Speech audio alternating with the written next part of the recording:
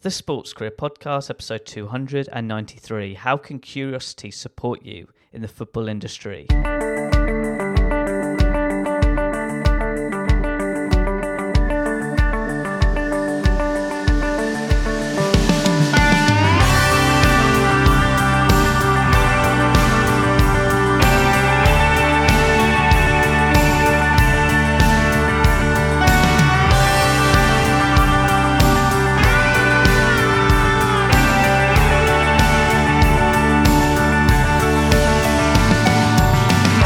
Hello Sports Achiever and welcome back to another episode of the Sports Career Podcast.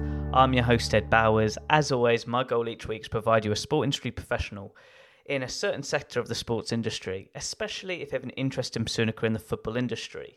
I hope today's episode can support you with regards to your sports career development, interests and needs. Now, before I talk about this week's podcast special guest, I want to talk to you about my Sports Career Masterclass, which I do every month to help you pursue a career in the sports industry with confidence. If you want more information and join me live on this live masterclass, head to education2sport.com/masterclass and I'll see you there. Now, getting back to today's podcast special guest is Lucy Mills. Lucy has a fascinating sports career journey, particularly in the football industry sector. Currently, she's the program manager at the Barcelona Football Club Foundation, and also she is the board member at Lewes FC, plus a few other projects in the world of Web3. So for that reason, it's such a pleasure to have Lucy as a podcast special guest on the show, and that's when today's episode, Lucy will share her football career journey and explain to you the benefits of being curious, which can support your sports career development.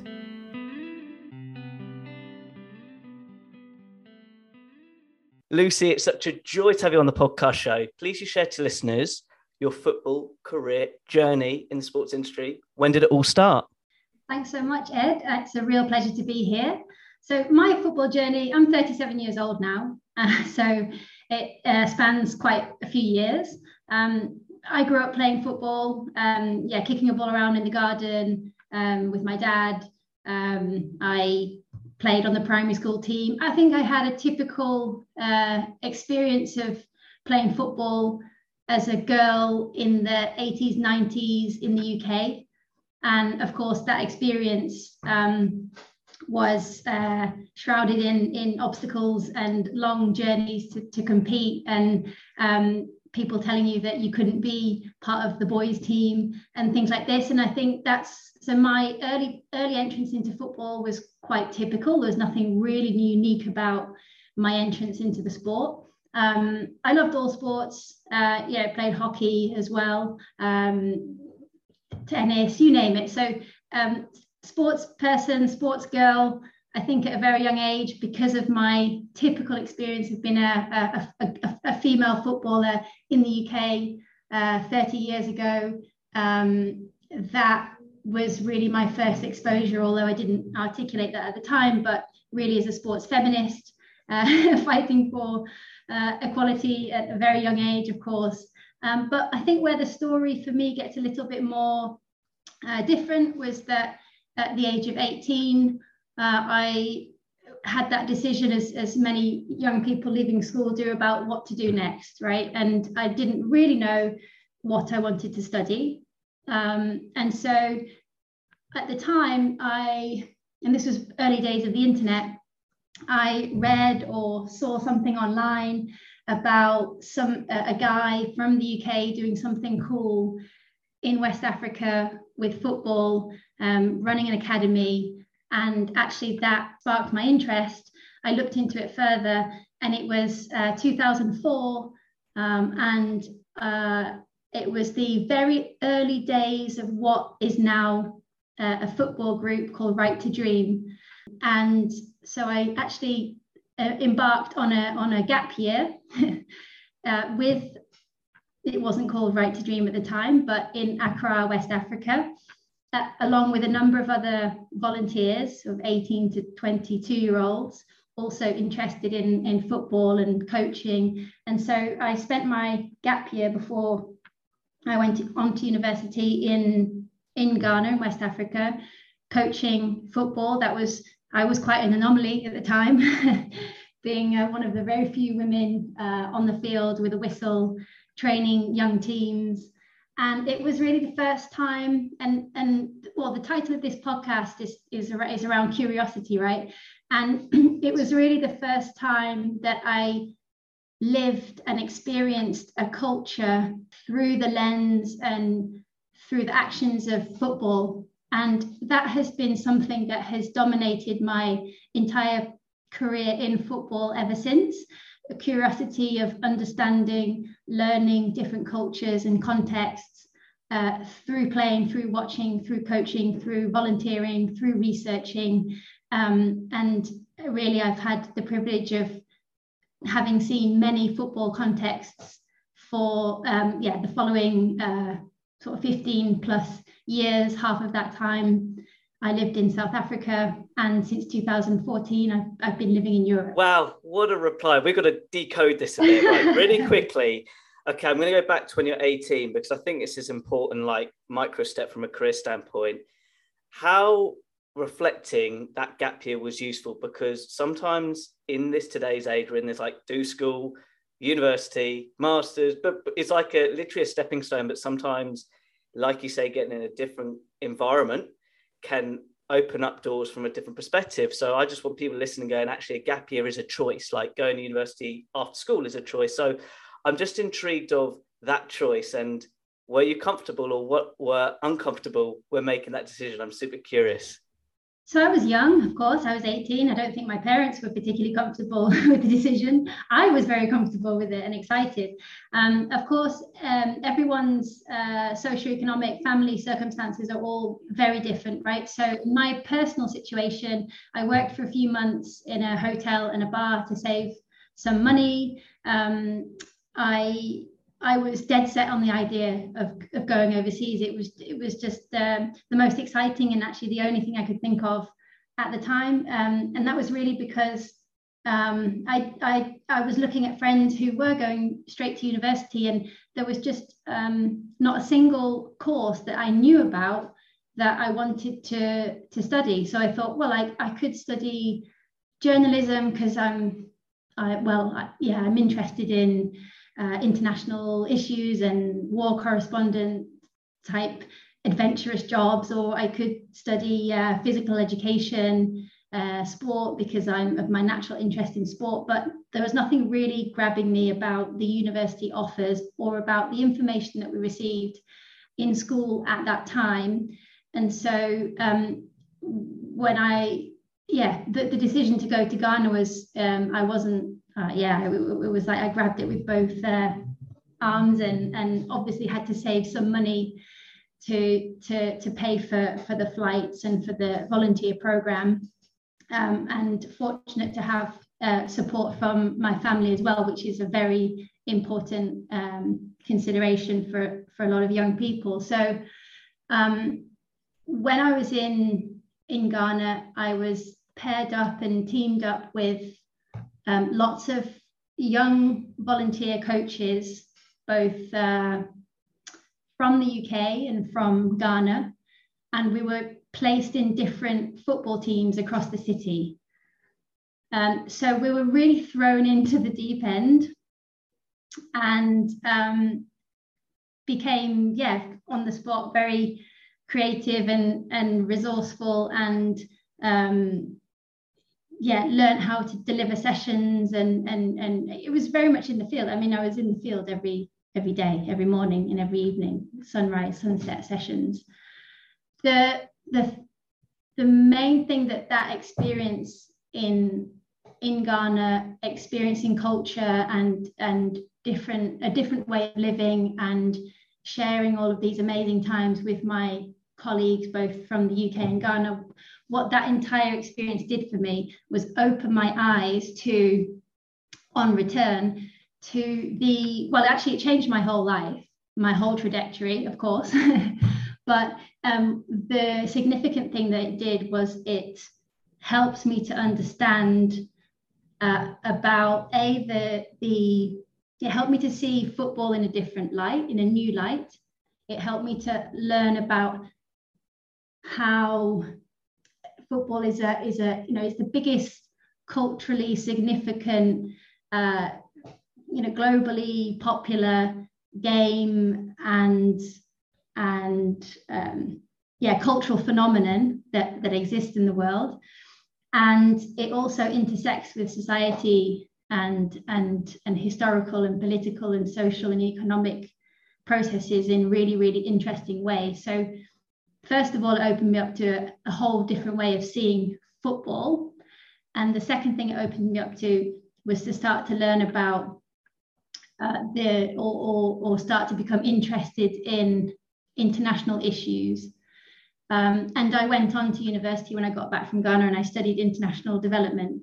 So this was learning about a lot of the development theories and globalization and North-South economics, and reflecting on a lot of the issues, colonial legacies, macroeconomics, all of these kinds of topics that I lived and I experienced, and then I was studying them on an academic level. And I think because I had that time out for a year, I think I matured. So actually, when I went to university, I was very, very, very studious and did really well in my degree, because it was me applying myself, because I was very passionate about the subjects and the topics that I was learning. Well, I hope people are taking notes, because this is super important, because it showed you had a connection point of being in the deep end in Ghana and then studying it. So you've got that actually life experience. So two things I want to touch on, because you hinted it really subtly, but I think it's important. When you were raising money at the hotel and working the bars, like from a skill set perspective, how did that support you with regards to your communication skills? Because I worked in a restaurant, and without a doubt, understanding how to like communicate with like customers at a restaurant has so supported me more in the sports industry. And I'm just curious of those little odd and end jobs where people go, I don't want to be doing this for a career. No, nobody does. But the skills you learn can support you later on down the line. I'm just curious on the hotel and bar experience. Well, I won't lie here, Ed. I still am. I'm very clumsy.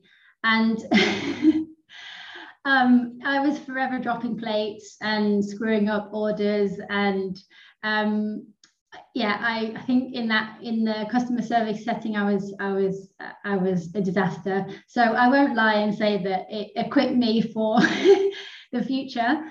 And as well, when I was 18, I was very shy.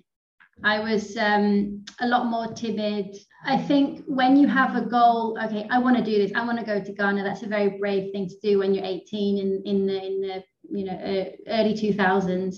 So the things that I did were just a means to that goal.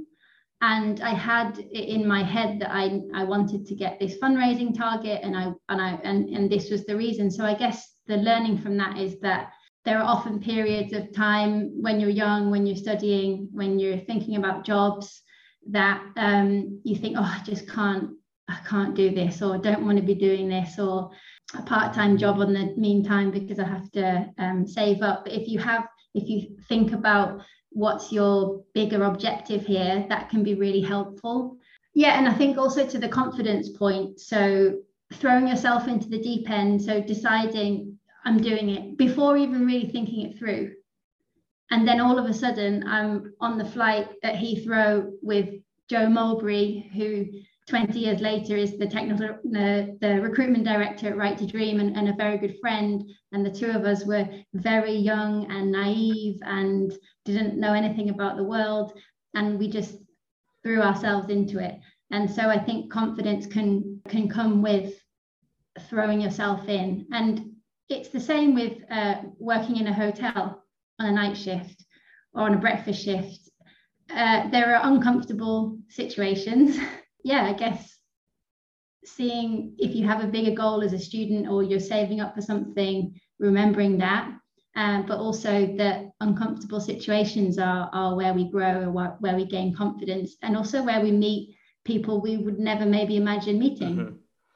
Absolutely. And now just touching on, could you just paint the picture after time doing that degree, from like the career journey path to where you are now? Yes. So I studied international development at Leeds University. It was a brilliant 3 years of learning, as I just mentioned. When I finished, in 2008, I went directly to South Africa to study a master's degree in the similar topic, development studies, at the University of Cape Town. The reason why I wanted to do that is because actually for a few years studying international development, learning about all of these international issues and processes from the UK, kind of, I felt like it was only part of the picture. And I was really seeking out an educational journey that was rooted in a different region of the world. So I was looking at different universities in Africa to get an African perspective of the issues that I had been studying at undergraduate level. This university in South Africa is an excellent one. Development Studies is an excellent program. So I was accepted onto the course. This is in 2008, 2009. It was a small program with students from several different countries, from Zambia, from Lesotho, from Canada. So it was again another multicultural setting. We had teachers, experts, guest professors from a wide range of different backgrounds, predominantly Southern African professors and guest lecturers and speakers. So there, we gained quite a different and perhaps more critical perspective on international development from South Africa, and that's inevitable, really. Just reflecting of what you've just said, how has that supported you now? Because I think that's a really important point, particularly in the football industry, having that understanding or being mindful of culture, but also how places work around the world is always different. And that's one thing I've learned about the football industry compared to other sectors of the sports industry, which is massive. I'm just curious of what you've just said. How has that supported you right at the moment with all the current projects, current work? We'll talk about Lewis in a second, but I'm just curious of how that master's has supported you now. It was huge. It's been fundamental in my learning on a number of different levels, on understanding that the historical, political, economic, social processes that happen on a micro level or on a macro level, in small communities across the world, are experienced and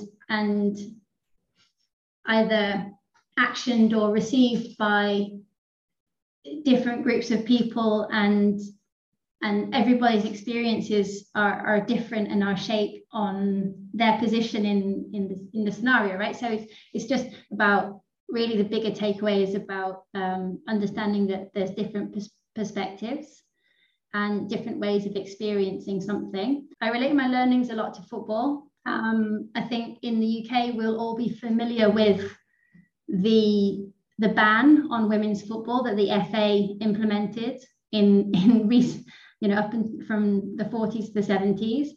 So when we think about the fact, a lot of the times there's this assumption that football is inherently masculine or male, but actually nothing is inherently anything.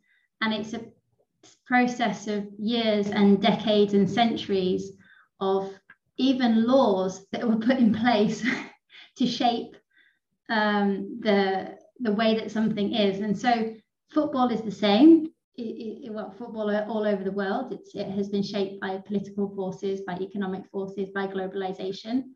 But I think my degree, while I was studying, I was also playing football. And so I was playing football for a couple of teams. One, I was playing for the university team, University of Cape Town women's soccer team. And I was also playing for a team top level of the province. And my experience of being a footballer in South Africa at the time, 15 years ago, also, to my similar experience of living the society through football was this very same thing. So in the places that we played, with the teammates that I had, with the way that we experienced football, were undeniably shaped by the political, socio-economic processes of South Africa, which have it has its own history and trajectory and very unique perspective in the world as a country, very different from say Ghana, and very different from the UK. Got my curiosity going even more now, because I assume when you're a player, which I never knew about, I assume when you were playing then the pathways weren't the same where they are now. Because I've had some professional women football players, and a lot of the journey, they're in their 30s as well. It was like they played with the boys up to 16, then they went in the women's team. But it sounds like there was that bit of luck along the way, but now things are a lot more equal access, meaning the pathways are more professionalized from a grassroots perspective. So I'm just curious, looking back 15 years ago, would you say that it was very hard for you to be a pro athlete because how things were then, from the political, the governance of football, from that side of things? Yeah, I mean, obviously, that notwithstanding the fact that I have no idea if I would have been good enough, but no, but it's more just for the listener to understand this industry and how it's really but I think going in the right direction. Yeah, for sure. I mean, I think the opportunities were a lot more diminished 15 to 20 years ago for girls and women, and this is well documented and talked about extensively. But the thing, I don't think my interest was purely on playing. I liked playing. I still play now. In fact, everywhere I go, I have my football boots. I think I've played in over 20 countries or something like that in recent years. And I don't know if I was destined to be a professional footballer really, but I was always curious about the role that football has and had in the world, and how it is a platform to that. I used to think that football mirrored society, right? And you often hear this term that football is a mirror of society. And I think I believe that 15, 20 years ago, I think I believed that what was happening in the world was filtered in to the game. And so my experiences growing up of lacking opportunities was a wider symptom or a wider manifestation of inequality in society. And I think in more recent years, I actually think that football can be a space and a platform to lead on progressive social change and not just follow. And I think I've always been curious, not just as, I like playing and I like watching and I like being on the field for sure, but I think my curiosity is around how the role that football has on individuals, on people, on me, how it makes me feel, how I have got to I've been able to get to know so many different people. I've been able to understand so many different cultures, perspectives, and I think that's the thing that excites me the most about football, about making football a better sport to make society better. Mm-hmm. So really quickly, after South Africa then, I want to dig deep in more of like decision. Like, when was that decision after South Africa and right, I want to go in the football industry? Did that cross your mind, or did you, like you said, you wanted to use football as a tool to create change? But when was that moment, right, I want to work in the football industry? So I went straight into it when I finished studying my master's degree. Yeah. So in 2008-9 was when I studied. And then I signed up to be a volunteer in an NGO, non-governmental organization. It was a community program in South Africa. And actually, because I stayed for another 6 years, or five or 6 years. So I didn't leave straight away. So I started to become a volunteer for a program called Coaching for Hope. The program was supported and backed by the English Football Association. And I was volunteering on a program that was all about working with women to train women up as female as coaches, right? And for those female coaches to be supported to design and deliver football and social and educational activities in a lot of different contexts across the Western Cape province of South Africa. So I started as a volunteer for about maybe a year and a half. It was a volunteer placement that was given a stipend as well. So that could cover my basic, kind of basic living. It wasn't a job as such. It was a volunteer placement with a stipend. It was my first professional experience, and so it combined my curiosity of international development with my interest in football, and I actually then was offered a job to continue working in this program. It was an interesting project at the time because the South African government, or the city of Cape Town, which is the provincial or the city government for Cape Town, in the post-apartheid era, there had been a lot of sports facilities that had been built. So in the 90s, in the early 2000s, and it had got to a point. This is just before the 2010 FIFA Men's World Cup. It got to the point where many of these fields weren't being used, or they were underutilized, or they had been abandoned, or they were too expensive to maintain. And the City of Cape Town government wanted to revitalize these sports spaces. So they turned to the Coaching for Hope, the program that I was volunteering and then worked for, and said, help us to rejuvenate these sports facilities. And so we helped the City of Cape Town to do that with the commitment that we would focus on girls and women. And so that's where that was really my first professional experience in women's empowerment, in opportunity for girls, in women's leadership and these kinds of fields. So I spent a few years doing that.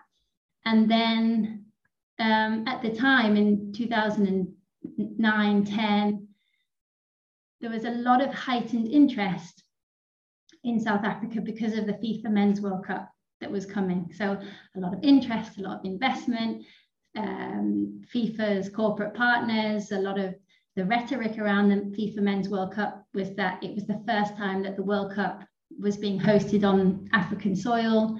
There was a huge promise of legacy. It was a really exciting time, and the Vuvuzelas and the Shakira song and all of that. And so around the 2010 Men's World Cup, there was the social aspect of that World Cup that was managed by Street Football World, which I'm sure you've heard of as a network and as a key driving organization in football for good. And Street Football World was managing the legacy program linked to the 2010 FIFA Men's World Cup, with FIFA's social program at the time that was called Football for Hope. So I applied for a job to work on this legacy program as a program manager. I successfully went through the interview process and was awarded this position. And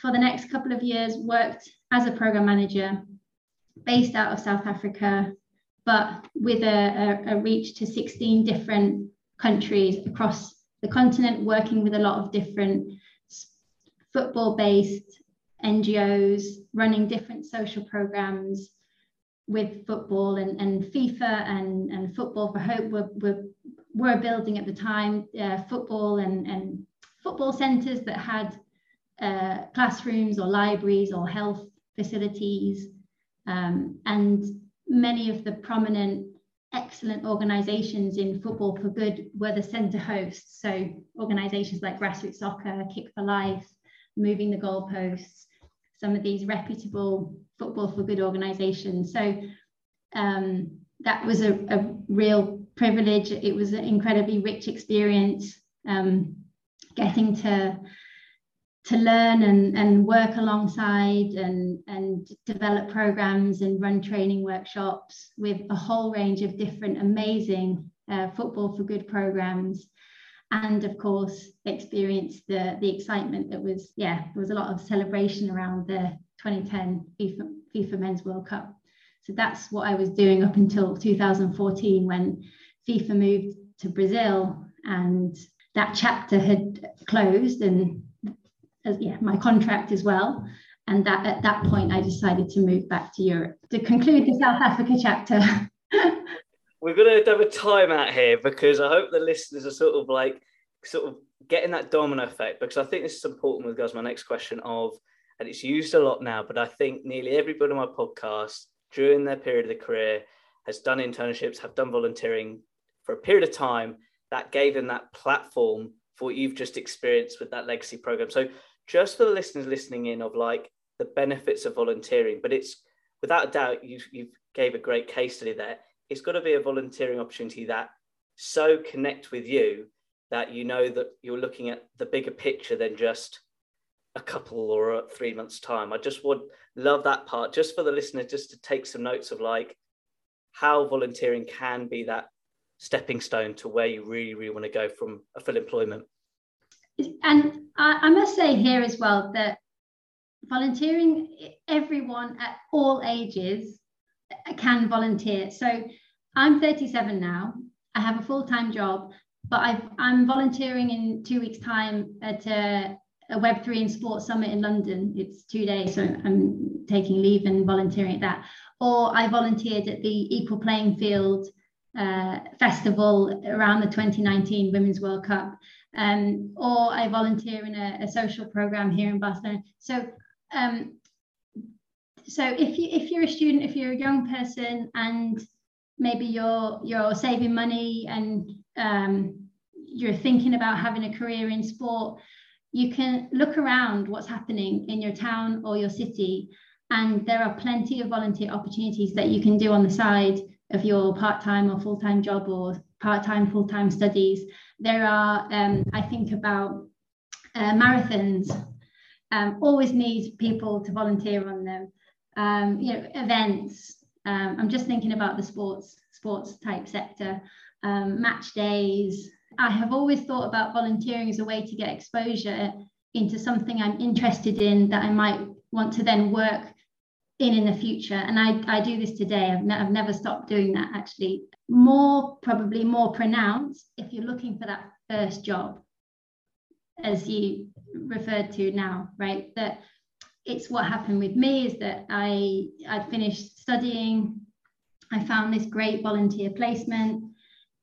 I was immersed in a context. I made good connections. I had hands-on practical experience. I could reflect on what I was doing relative to my studies and maybe previous experiences in Ghana. But of course, I also acknowledge that volunteering is not easy, because there's a certain level of maybe financial support that you need. Not everybody can move geographic location to volunteer. So first and foremost, I would look within my immediate community and see, are there associations, are there events, are there groups, are there networks, are there talks? If you have a spare couple of hours a week, and students are often write to me saying, I want to help out, what can I do?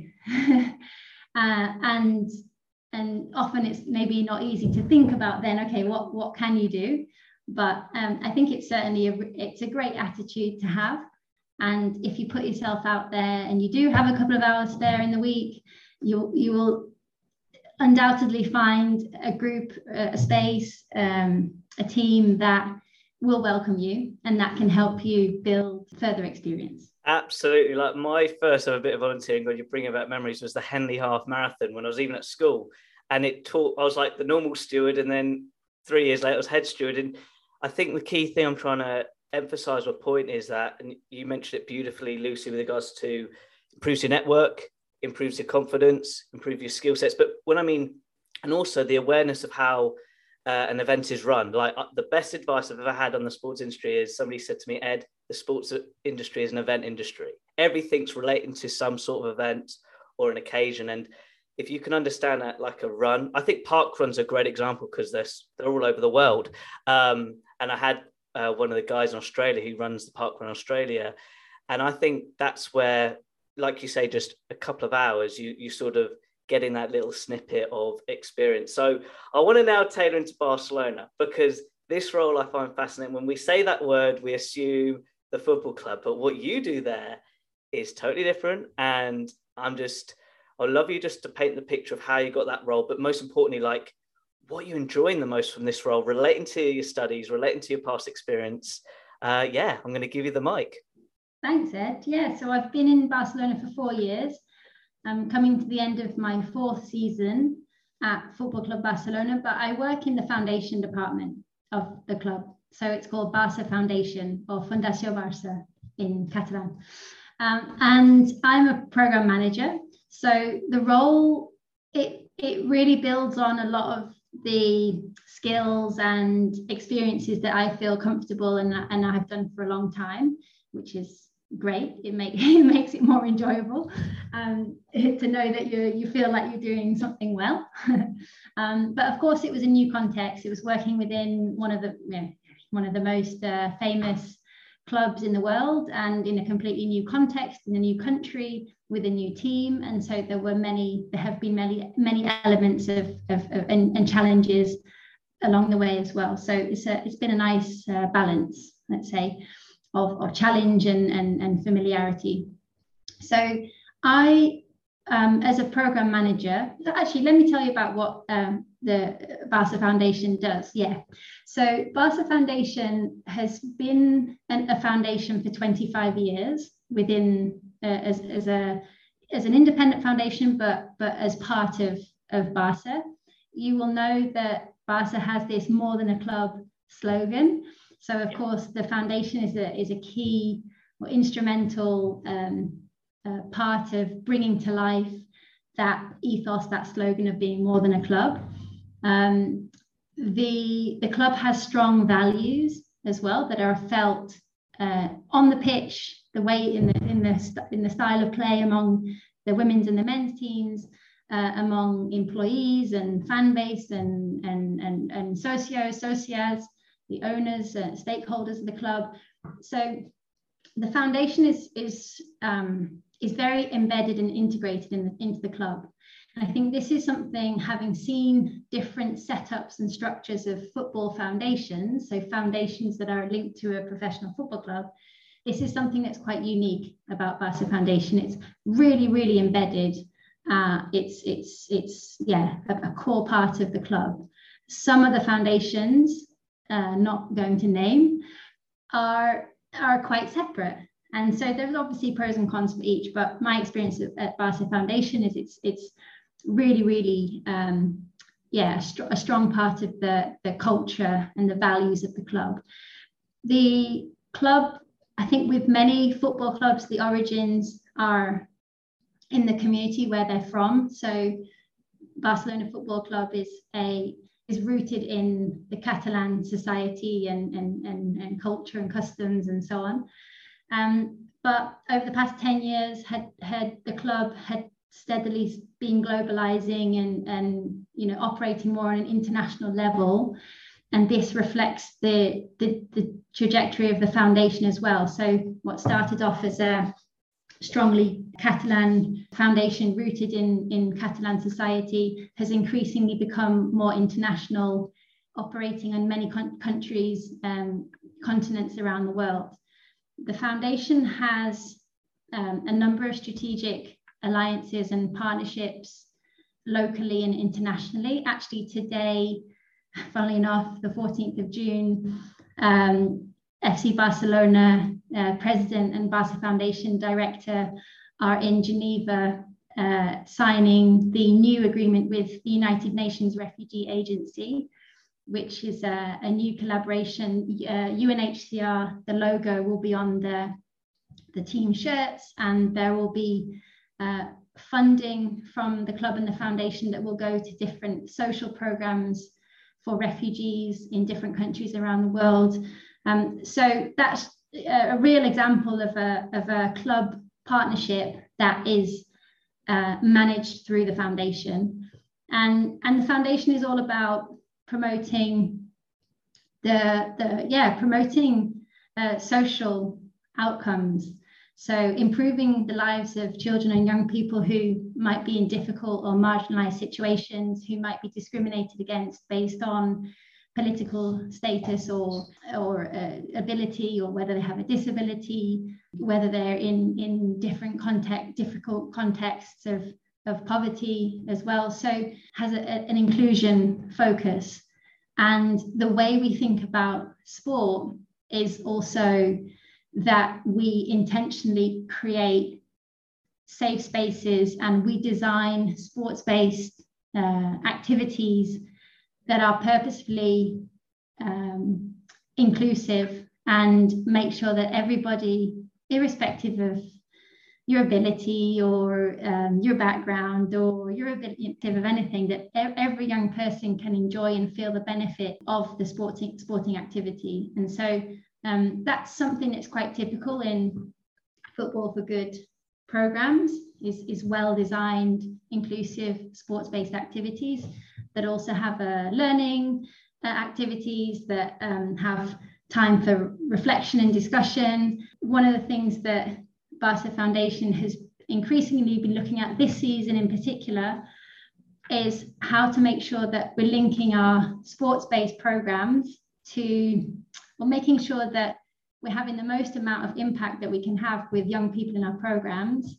So if we identify that school attendance is a problem, how can we work with different partners in that area, context, community, to try to promote school attendance, things like that. Or we're doing some stuff right now in Greece with a health-focused organisation. So making sure that children who have a refugee background, they're living in refugee camps, they've been involved in our sports-based social programs all season. This is the kind of stuff that Barca Foundation does. So I guess we're quite a big foundation in summary. We're very embedded within the club.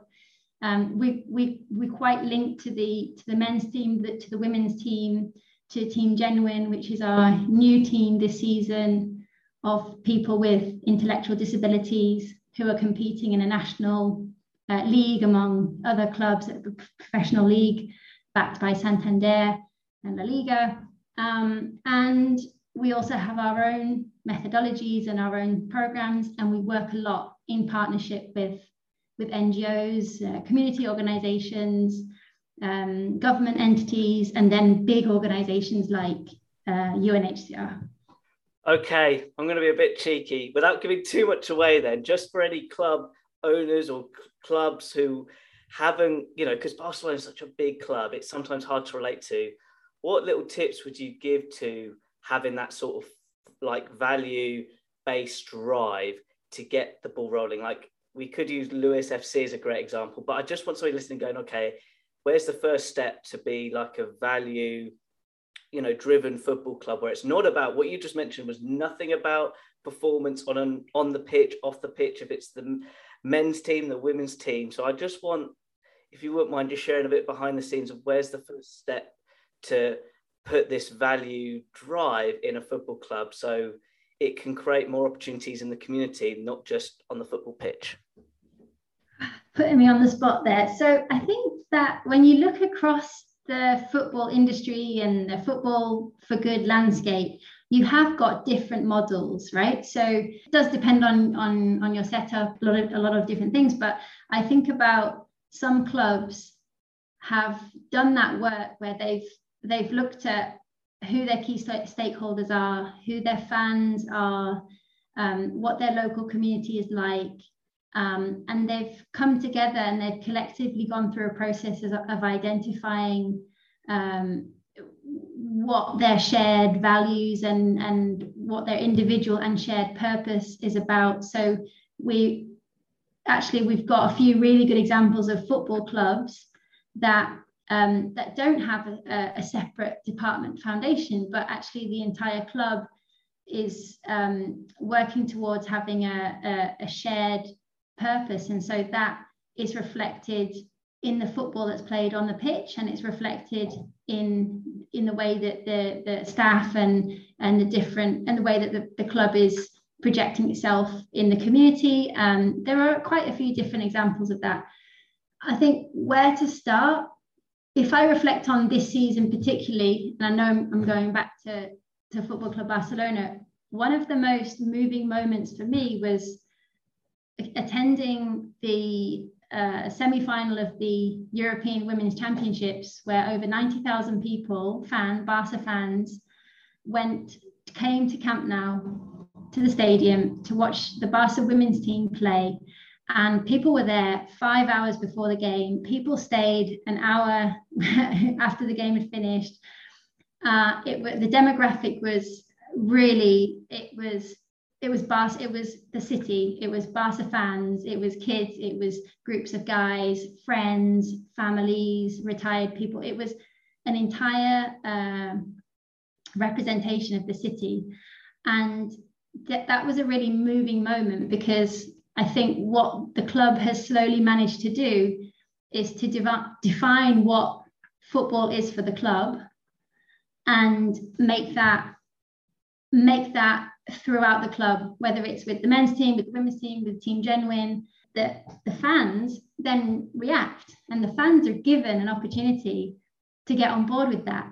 So clubs, in a way, they have to, if I think about that, they have to know their identity, they have to be in tune with it, they have to then take the risk and to be brave to maybe try something different, over investing in otherwise underinvested areas, opening up the stadium, realizing that Barca fans are not often just Barca men's fans, but they're fans of the city. They're proud of the city, they're proud of the club, they're proud of the origins and the values. So the club has a big responsibility in setting that precedent, in setting the identity, and listening to people around it, and then providing opportunities to realize them for their stakeholders. So it's, in the Barca context, it's been a very slow and long, it's been a few years in the making. But if I think about what the lessons are for other clubs, is that we can't just be stuck in rigid ways because things have always been done the way that they've been done, that there's an element of risk, that there's an element of tapping into new social movements happening around the world.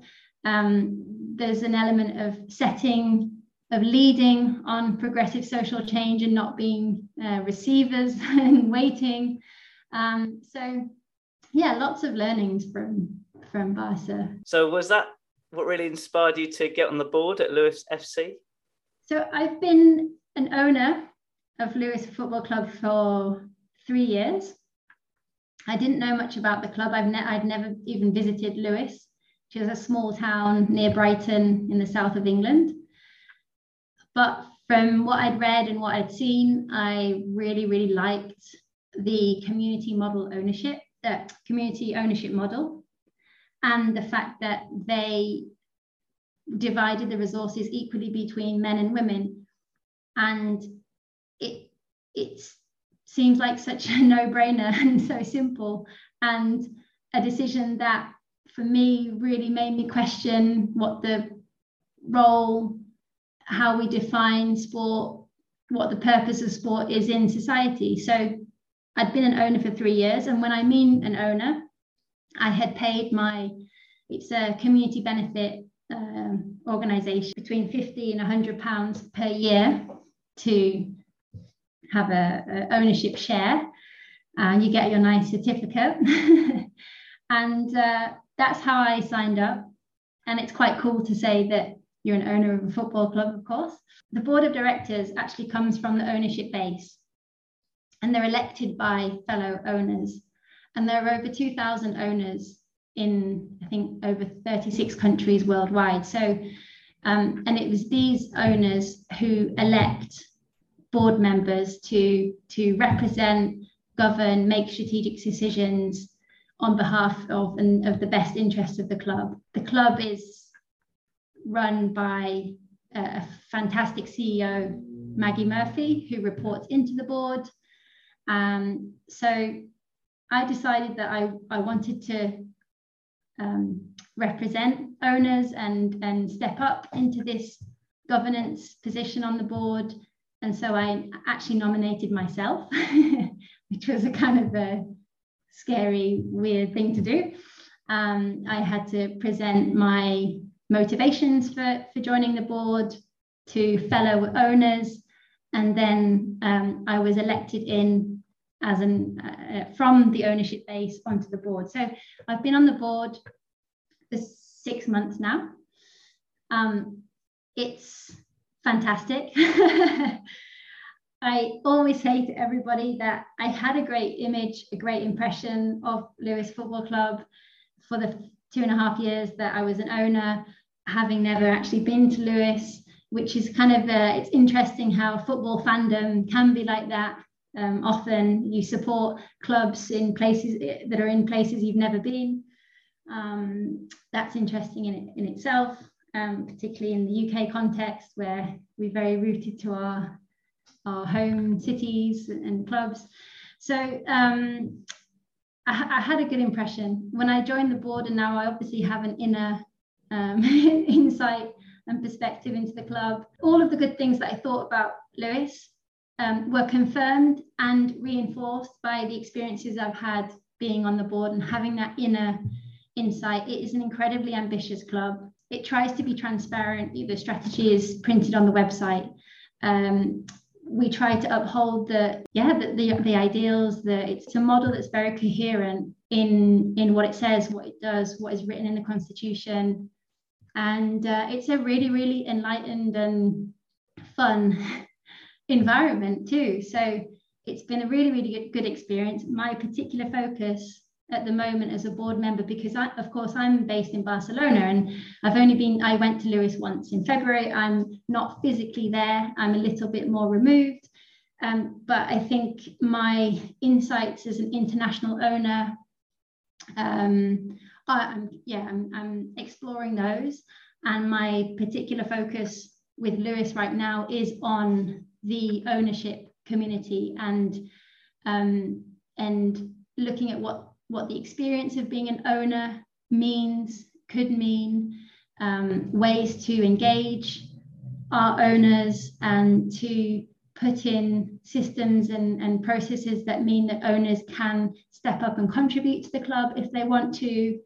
And I guess long term, the more owners we have around the world helps us in two main ways. One, it's a critical mass of people who believe in it, that a different football is possible, and it is possible. Lewes FC are proving it's possible. And two, that it can significantly help us in terms of our financial sustainability too. So there's both kind of moral and sustainability reasons for growing our ownership model and base. And I think it could be a really, really good model for other clubs to really look at and analyze and think about what kind of relationship are they having with their fans, with their stakeholders, with their community, and could this be an interesting approach for them too? And we're seeing today that the notion of community and belonging, and also the concept of ownership is highly contested and is talked about a lot. And so Lewes FC has this brilliant model ahead of its time that gives people an ownership share and a sense of belonging in a community, and so has really, really good foundations to be able to scale that and to include more people, irrespective of where they're from around the world, because the entry point, the cost, and the communication, virtual, is quite accessible.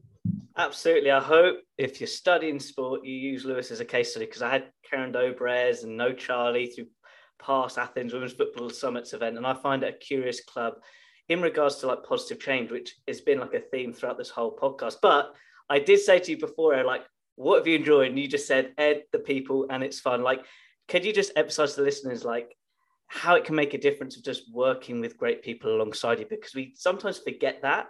And I think when you have that environment, it just makes the whole experience 10 times better. I can see the big smile on your face, but I just want to state the obvious of like the benefits you've seen just from a board environment, like how it can still be fun and by working with these great people.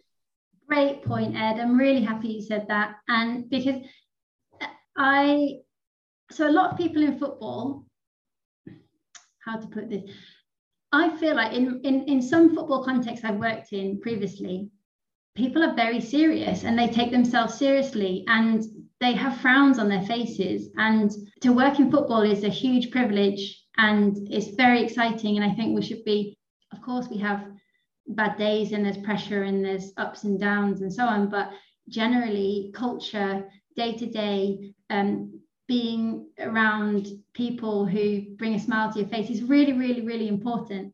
For Lewes FC in particular, I think the leadership that Maggie Murphy has with her team is brilliant. She's slowly building a executive team and an operational team and a team of volunteers. So I think, leadership is key in creating those, ultimately it's about creating spaces where you feel comfortable and you feel like you can be yourself. There are many football spaces where I think you can't be yourself, or it's intimidating, or people are very serious and thinking that they're very important ego people. And there's a lot of that in football and it's just utter nonsense. I hate it. I think every environment should be that you feel like you can express yourself, that you're supported by the people around you, and that we take all of the values and the benefits and the positives of the game into the professional setting. I think on a board, this is my first board of director position. It's quite intimidating, the kind of having a board position. And I think for anybody, young person looking up to people on boards, it's like, oh, that seemed very far from them, as it felt very far from me. I think there's an imposter syndrome type thing that can happen when you're on boards, or even when you step into jobs, because you might question your experience or why am I here?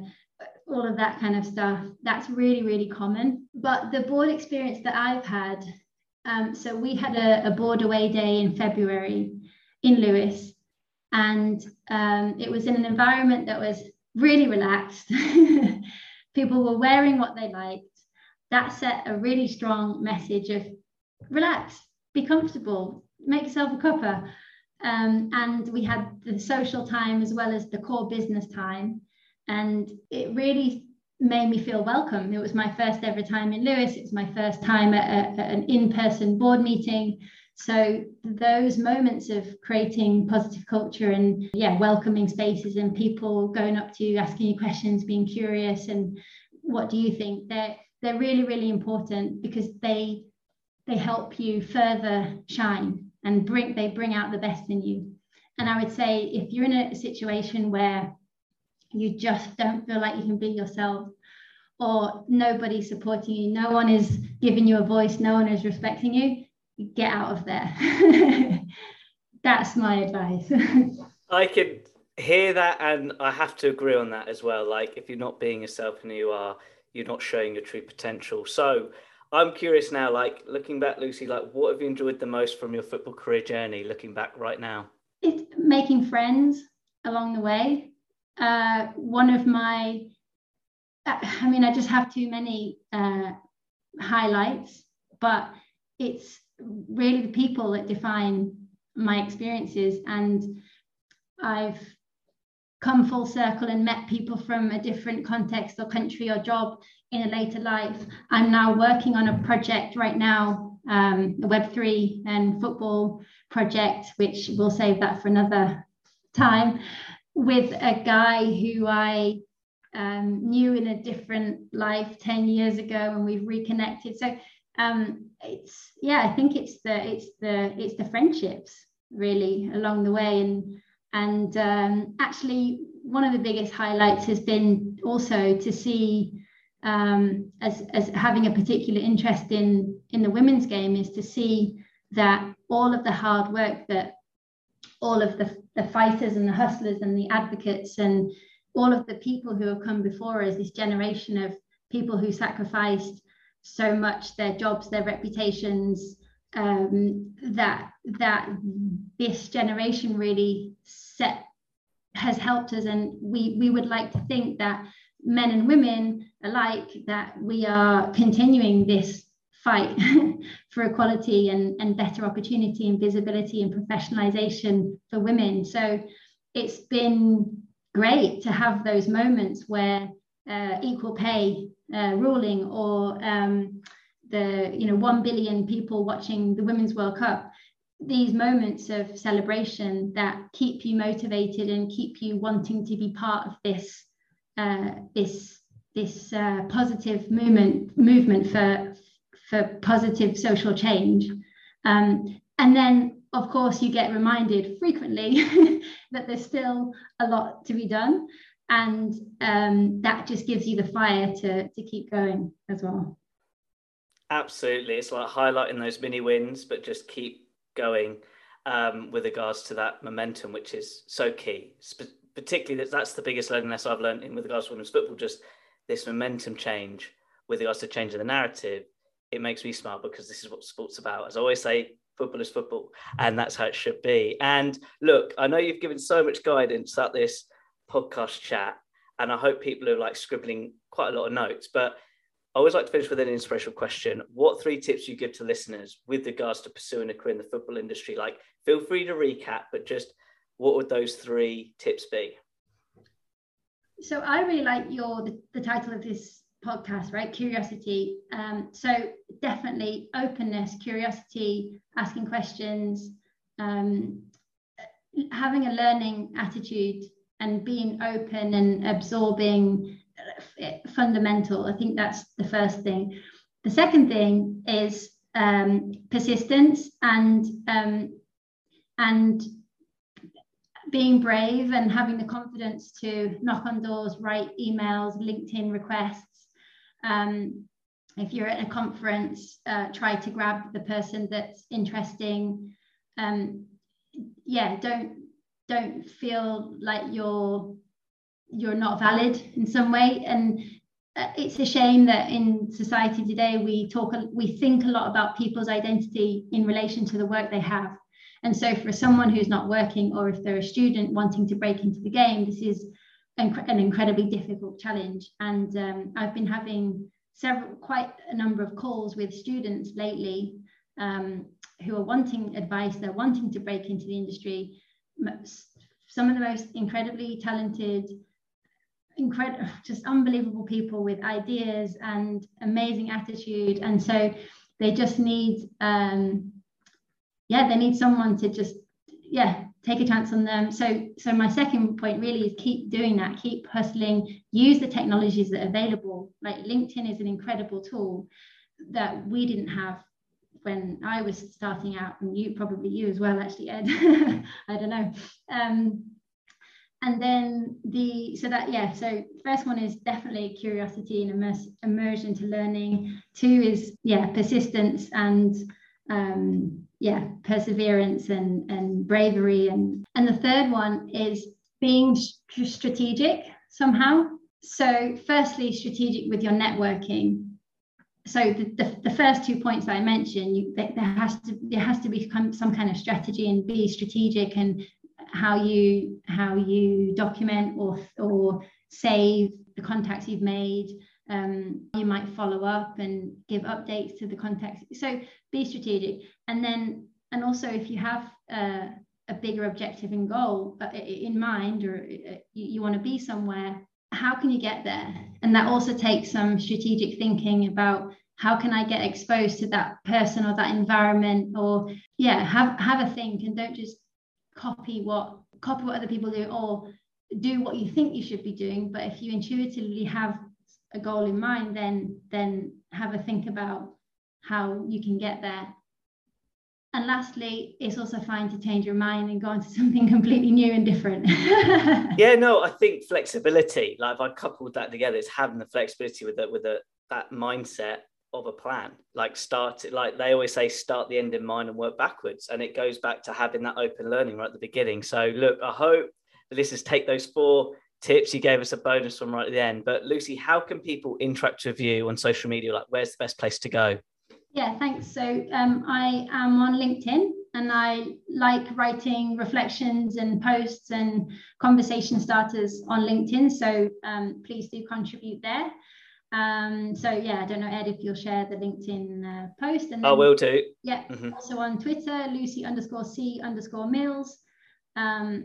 And yeah, I think those are the 2 main places. And if anyone's listening and they want to have a chat, then feel free, be brave and reach out. So all the listeners listening in, those 2 links will be on my website with regards to this podcast. Lucy, it's been a joy chatting with you today. Thank you very much. Thank you. Wow, what a fascinating podcast chat with Lucy. And with regards to today's podcast topic, there was always a theme throughout all this conversation about how curiosity has really supported Lucy's career journey, particularly in the football industry. So I hope you've got a better understanding now that being curious, asking questions, using your knowledge with regards to using football, as Lucy said, as like a tool of change, can help you work in this industry. And then another point I want to highlight, because it's always used on this show a lot, is volunteering. Like, I hope now you've got a better understanding that volunteering is a strategic move to your career journey. And it has to have an interest in what you want to do. A lot of people will say, just volunteer, with no clarity of the benefits, particularly in the direction you want to go. And I think Lucy really explained it very clear that whenever she volunteers, it's a way of her focusing on something she has an interest in to then pursue in, if it's a project, if it's a role. So that's the way I would look at it with regards to volunteering. And I'm so grateful that Lucy has managed to share that in such a clear and concise way. And then, with us pursuing the career in the football industry, I hope you've just got a different perspective of Barcelona Football Club from a foundation standpoint.